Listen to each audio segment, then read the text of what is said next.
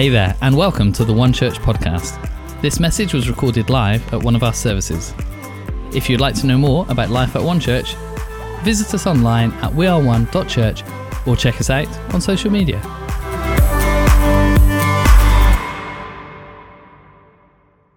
And my name's Eddie, so I'm part of the leadership team of this location, One Church Gloucester. I also have the privilege of being the operations lead across the network of One Churches. And thank you. It's good to know that we're doing all right. And but yeah, so but in our series, we're doing our next series, which is called Overflow, and it's just such a beautiful privilege and honor to be asked to speak into this, because the whole theme of this is like freedom to say, what is it that's in you that is coming out of you? So for me, something which I've been just chewing over for a while, and we're going to have a look at this morning, is an overcoming life. Secrets to an overcoming life. And what we're going to do is we're going to learn from Jericho's dirty little secret. It's not EastEnders. So, but just as a little bit of kind of like a way in, some time ago, back in the day when we used to be able to travel and all that kind of stuff, and like none of us chose to wear masks or anything like that at all. So some time ago, a couple of years ago, had the opportunity to spend a couple of hours with Simon. So again, Simon is the senior leader of the network of One Church. And of course, like although I work with the team, you don't generally get like several hours where it's just one-on-one with him. So I jumped at the opportunity. Basically, it just meant I needed to drive to Heathrow to pick him up from the airport and to drive him back home. And I thought, oh, that's great. I've got literally a couple of hours. I mean, if I go via, I don't know, Bournemouth, it'll be loads of hours. And I can just say, oh yeah, I took a wrong turn. But anyway, so in my mind, I was thinking, oh, this is what I'm going to do. And the time wasn't an issue. I'd built up some time in lieu so I could do it that way. And the drive isn't an issue. I'm one of those people that quite enjoys driving, even to London, like the A40 or the M4. I don't mind. Quite happy with either. And but there was a dirty little secret that made me think, should I do this? And my dirty little secret was my car. So back then we had an FRV, Honda FRV, a terrific little car, 2 rows of 3. So when you've got a family of 6, it's perfect. If you're happy having a 4, 3, 2-year-old sat in the front seat, literally right next to you with you, spitting all sorts of stuff all over the place when they're eating crisps or just talking, or even when you're trying to concentrate on a motorway, just the constantness. I've dealt with that. The car died recently, but we had this car, and just to let you know how bad this car was, as in the engine was terrific. It was just the interior was vile, not because it had like walnut leather dash or anything. Not that I'm against that if anybody has that. More just because, well, let's put it this way. Can you imagine going to like the grimmest Weatherspoons ever? And you sit down at the table and like you have to peel the menu off the table. In fact, before you do that, you lift up your arm to peel the menu, and it's like a waxing effect on your arm. Like my car was like that. Suddenly I'm going, oh man, I've got Simon coming into this. So much so, I took it to get valeted, and it was actually cheaper to hire a BMW for the day. So that's exactly what I did. So I go and pick up Simon with this terrific BMW 1 Series. Everything, like my life, looks terrific. But I haven't addressed this dirty little secret that's going on in my world. And so what we're going to do today is we're going to have a little look at Jericho's dirty little secret. And I'm sure you're ahead of me. If we're going to talk about Jericho, there's only one place to go to, and that is going to be the terrific interaction with Bartimaeus, blind Bartimaeus. And we're going to read that in Luke 18. So if you want to turn in your Bibles or turn on your app and get to Luke 18, we're going to read from verses 35 to 43. But before we do that, I am going to pray.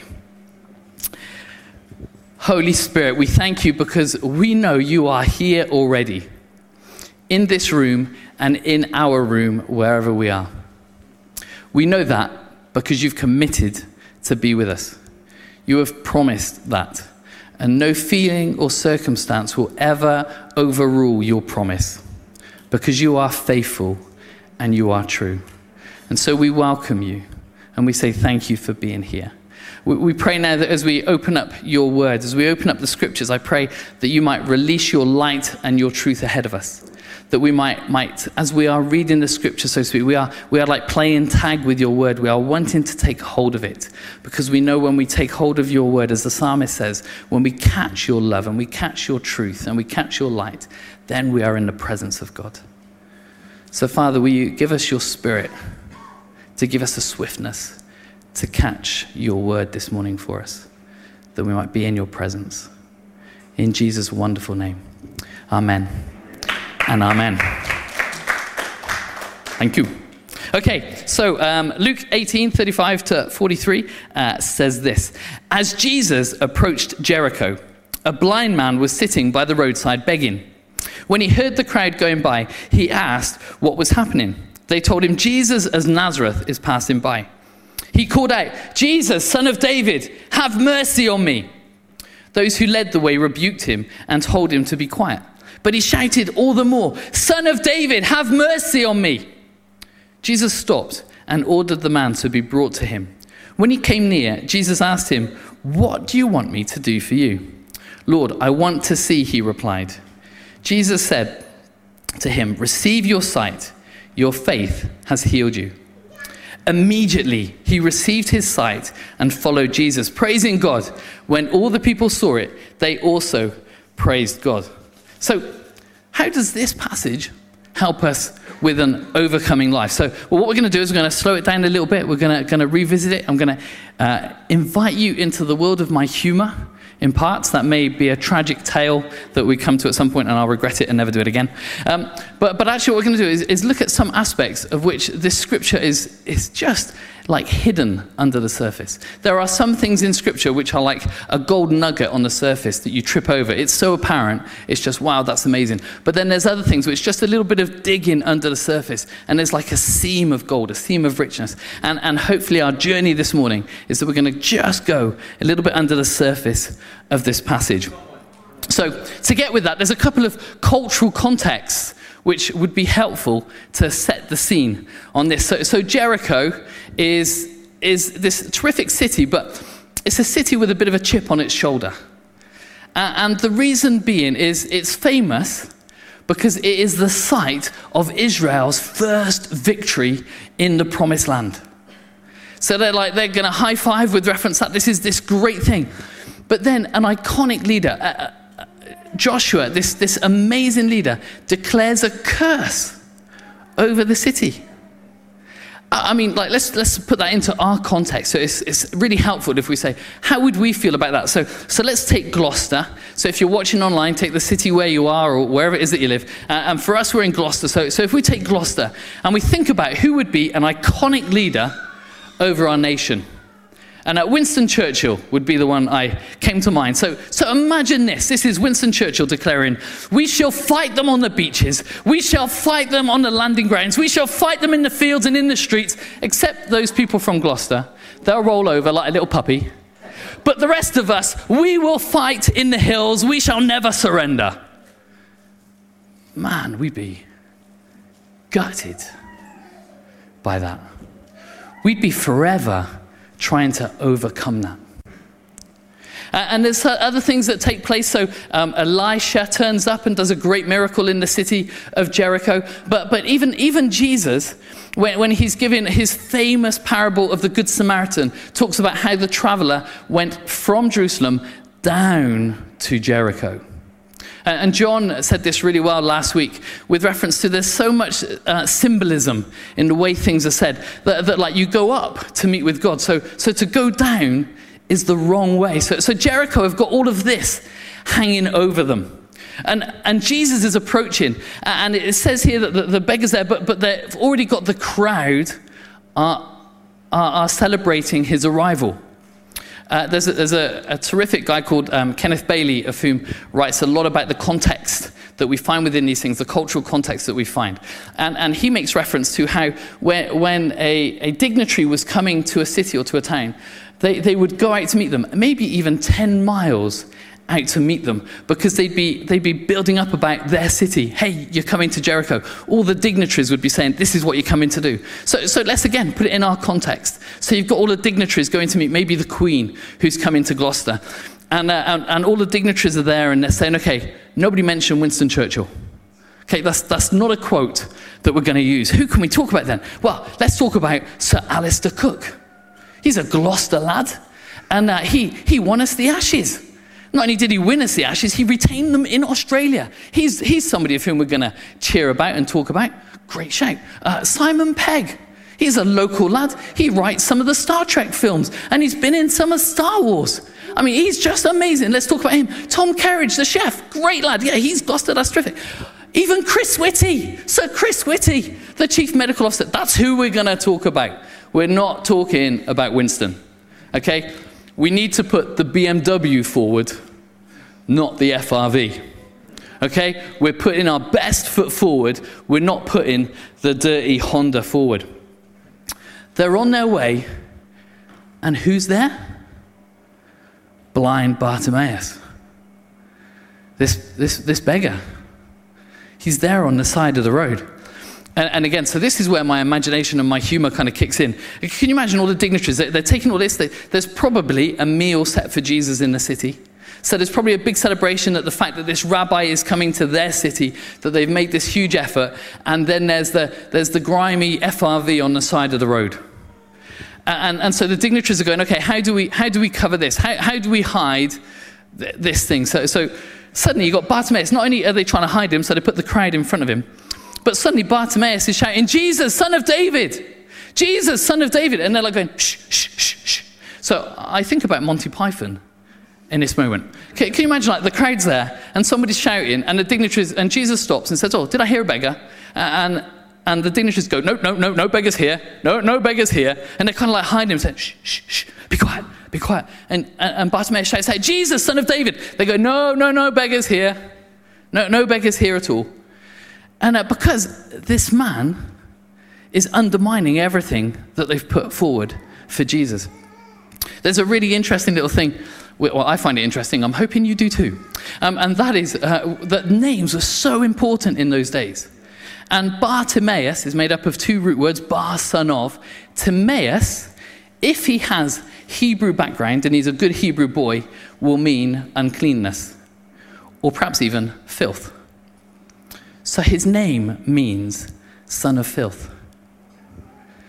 So they're bringing Jesus into this town, and the son of filth, their dirty little secret, is shouting out.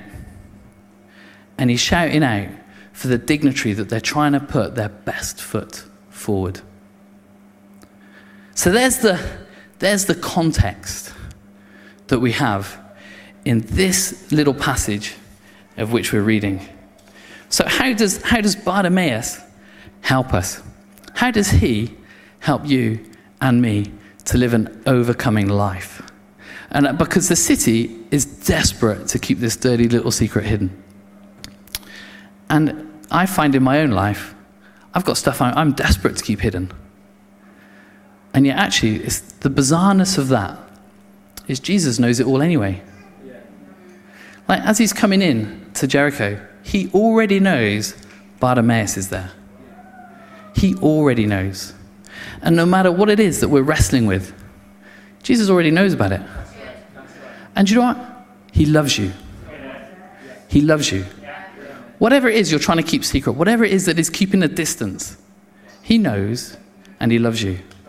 He knew it before the foundation of the earth and still pursued you through the cross. That's how much he loves you.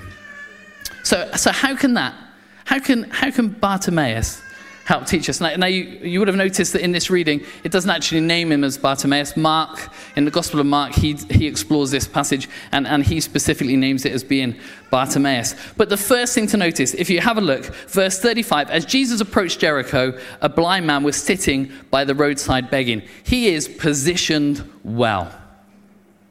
He is positioned well. He's in the right place at the right time. But he was probably in the right place long before it became the right time. How am I positioned? Am I positioned in the right place before it becomes the right time? Am I positioning myself to go forward into all that God's got for me?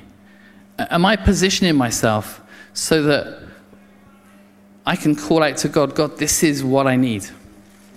We have a couple of convictions that are the main strategies or movements within the life of church, and they are to encounter God, to grow personally, and to go make a difference.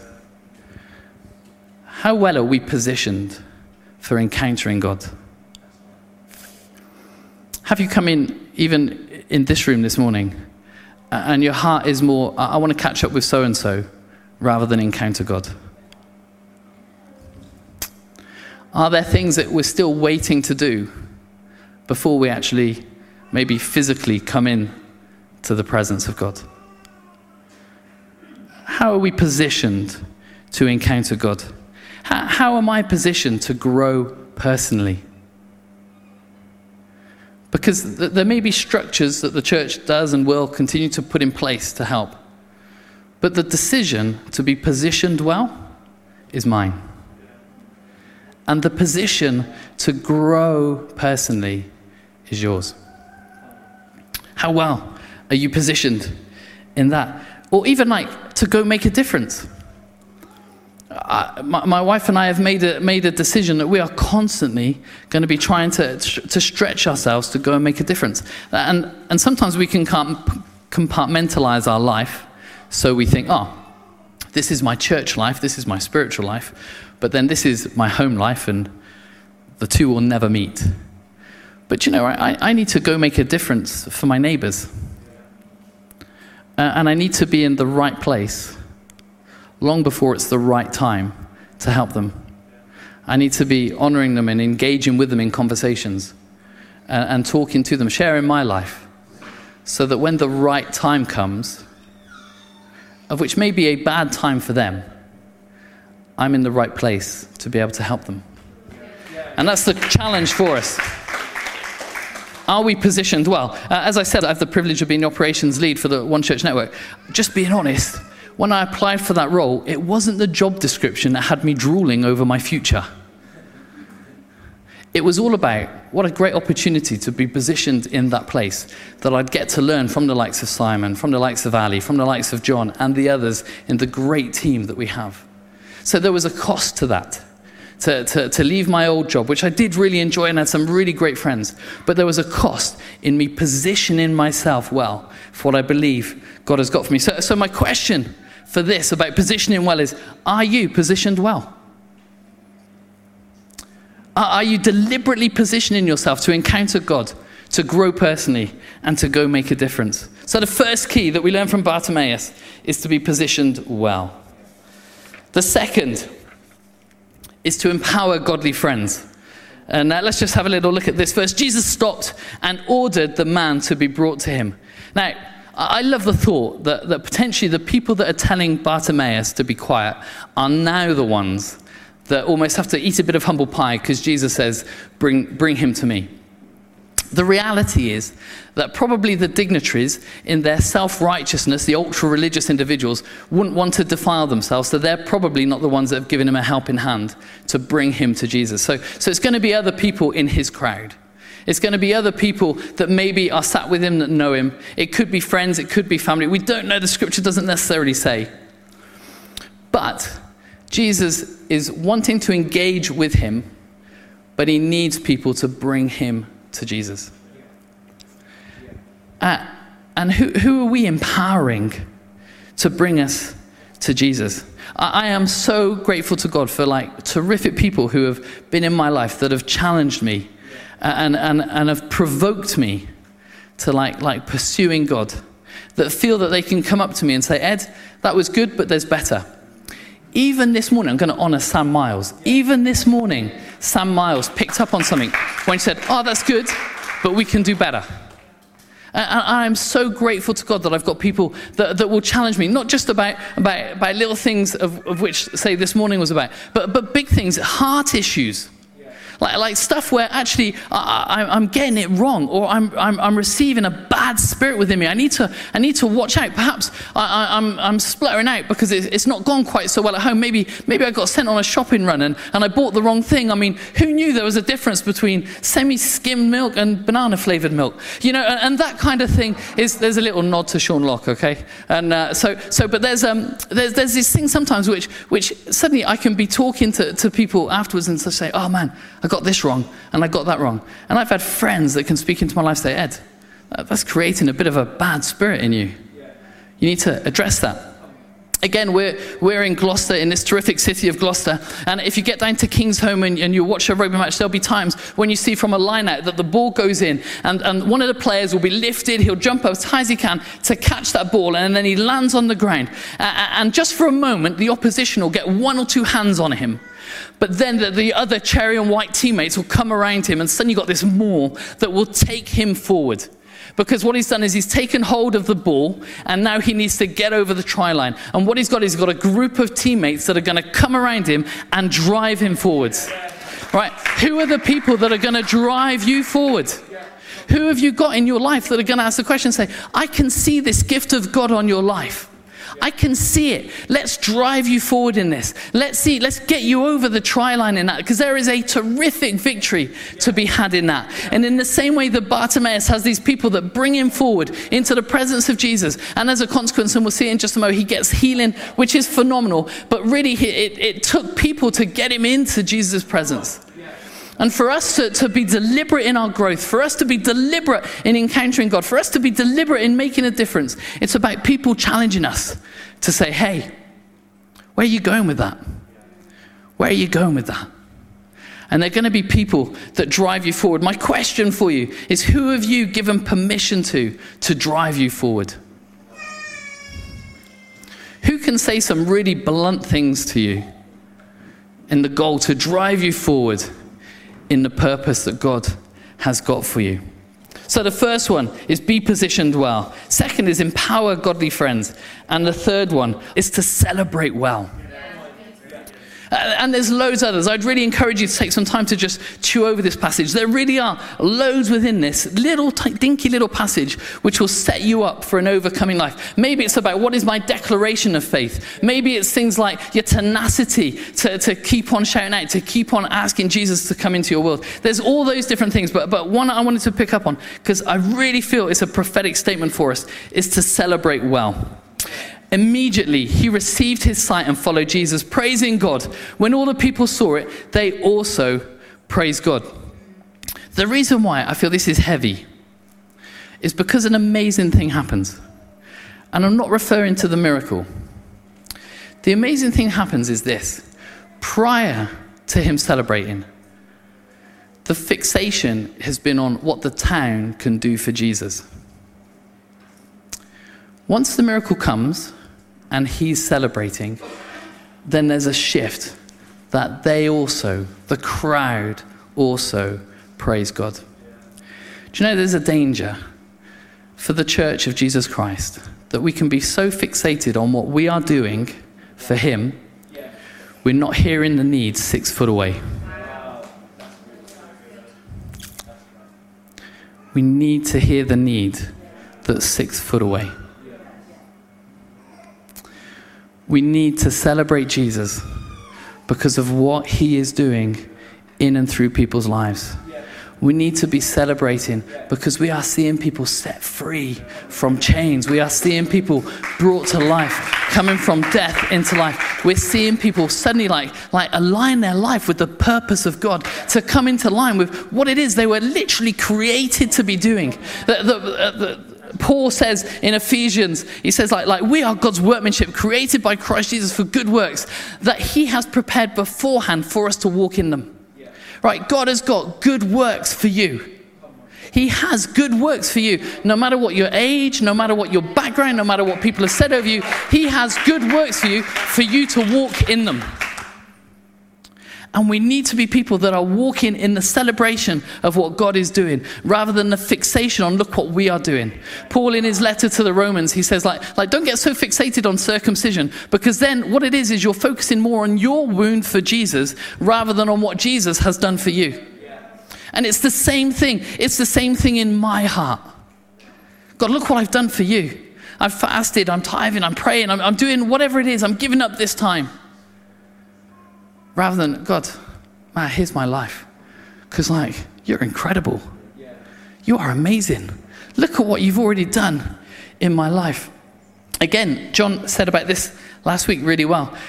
One of the reasons why corporate worship is so good is because we're aware of one another's celebrations.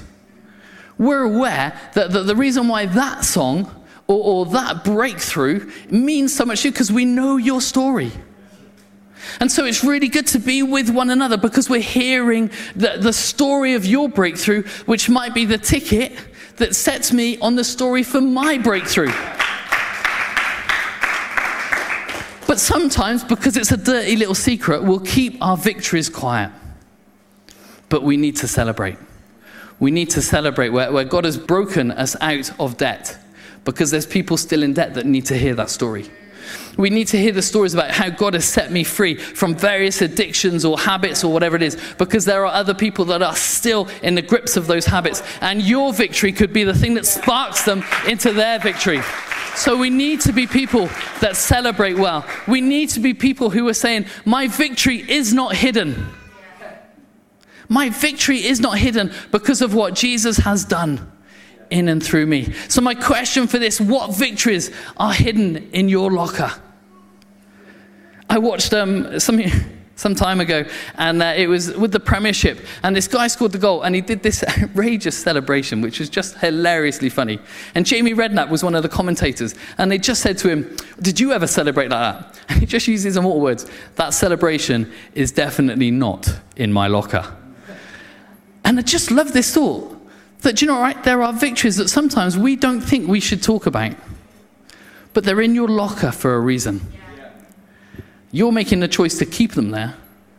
The reason why they're there is to go public with that celebration, because your celebration can be the thing that sets other people free. But just in closing, this is how I want to bring this together.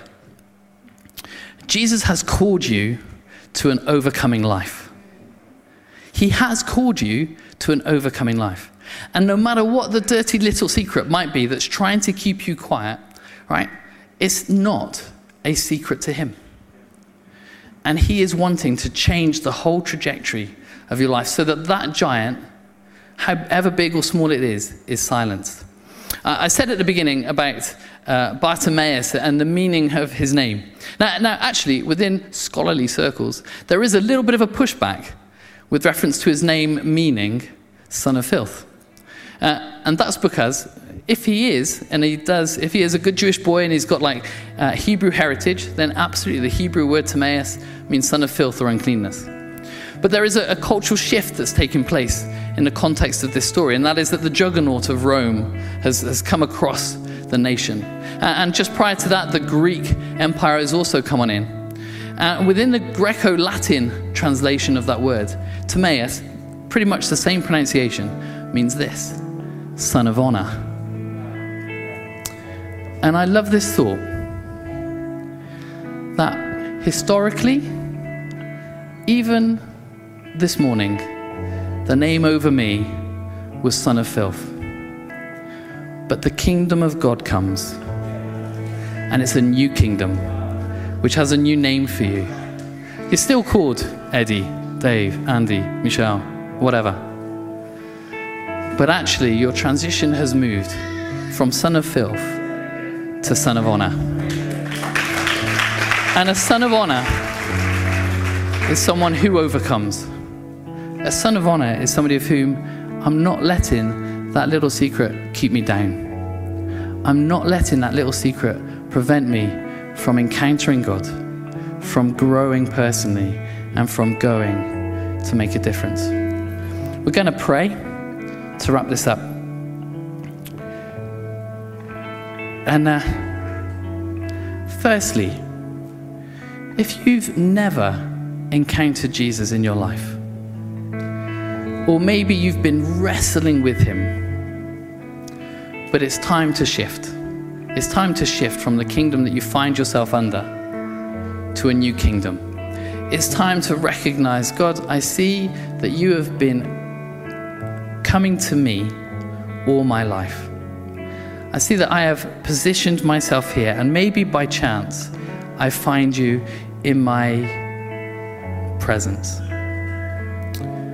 Jesus, I am making myself known to you. Jesus, will you come into my world? Jesus, I give you my life. If that is you for the first time, and we're going to say a prayer, if everybody's eyes can be closed. And just so I'm aware who I might be praying with, in line with, or for, if you just want to raise your hand, that would just be really encouraging. That's fantastic. Thank you very much for that. Yeah, that's fantastic. Terrific. Terrific.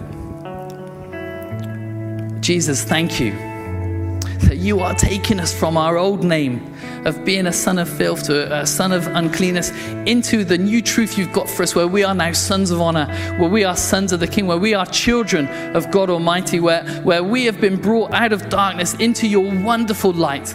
God, we thank you because you are doing great things. We thank you because you are at work in my life. So God, we thank you for the people that have responded even this morning and those in their homes. Father, we pray, oh God, that you will do amazing things, that you will journey them into this great celebration that they've got in you. Father, we thank you for all that you have planned for them.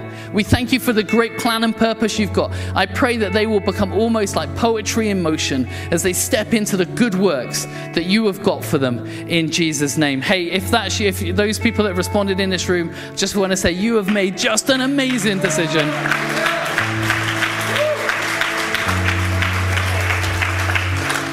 It's just not a one-off thing. Set yourself up to go well. And then finally, I'm going to pray for those of whom actually I need to reposition myself well. Or actually, I need to give people permission to drive me forwards. And finally, do you know what? I've been quiet about that because I've still been living in shame. There's this great little verse where God comes to Adam and Eve, and he just says to them, like, they've sinned and they're hiding, and they say, oh, we're naked, that's why we hid. And he says, who said you're naked? Right, God comes to you, and you've been hiding from the shame, because not of the victory, but because of that you let the thing get into your life. But there are great victories to be celebrated. And I'm praying there's going to be deliverance and breakthrough this morning. There's an old hymn that we used to sing a long time ago. And there's a real revelation when in this little line where it says, he breaks the power of cancelled sin. Do you know, if you're in God, that sin has been cancelled. If you're in Jesus, that sin has been cancelled. And it should not, it will not have any hold over you. So let's pray. If that's you, then please put your hand up so I know who I'm kind of like praying with. Everybody's eyes closed just to honor those that wish to respond in that way. That's terrific. I'm seeing people around the room. So fabulous. God, we thank you for your word. Thank you that your word is truth, that it is life, that there is freedom in your word. And we pray, oh God, that we may be liberated into the full freedom of Jesus. Father, I pray that we will walk out of this place, or as we turn off our feed online, that we will walk out into a life of freedom in Jesus' wonderful name. Father, will you help us? Holy Spirit, will you bring to our mind people who will do us good, of whom will challenge us into the freedom that you've got for us. Father, will you show us the victories afresh? May we have that joy of our salvation like birthed afresh within us, that our celebration might be the springboard for other people's freedom. Father, thank you for your word. Thank you for this time together. We pray now a blessing. We thank you for your smile that is upon us. We thank you that you go with us and that you are for us. Pray now that as we go, we will go with our head held high, knowing that we are children of the King, knowing that we are overcomers in Christ. In Jesus' wonderful name, amen and amen. Thank you very much.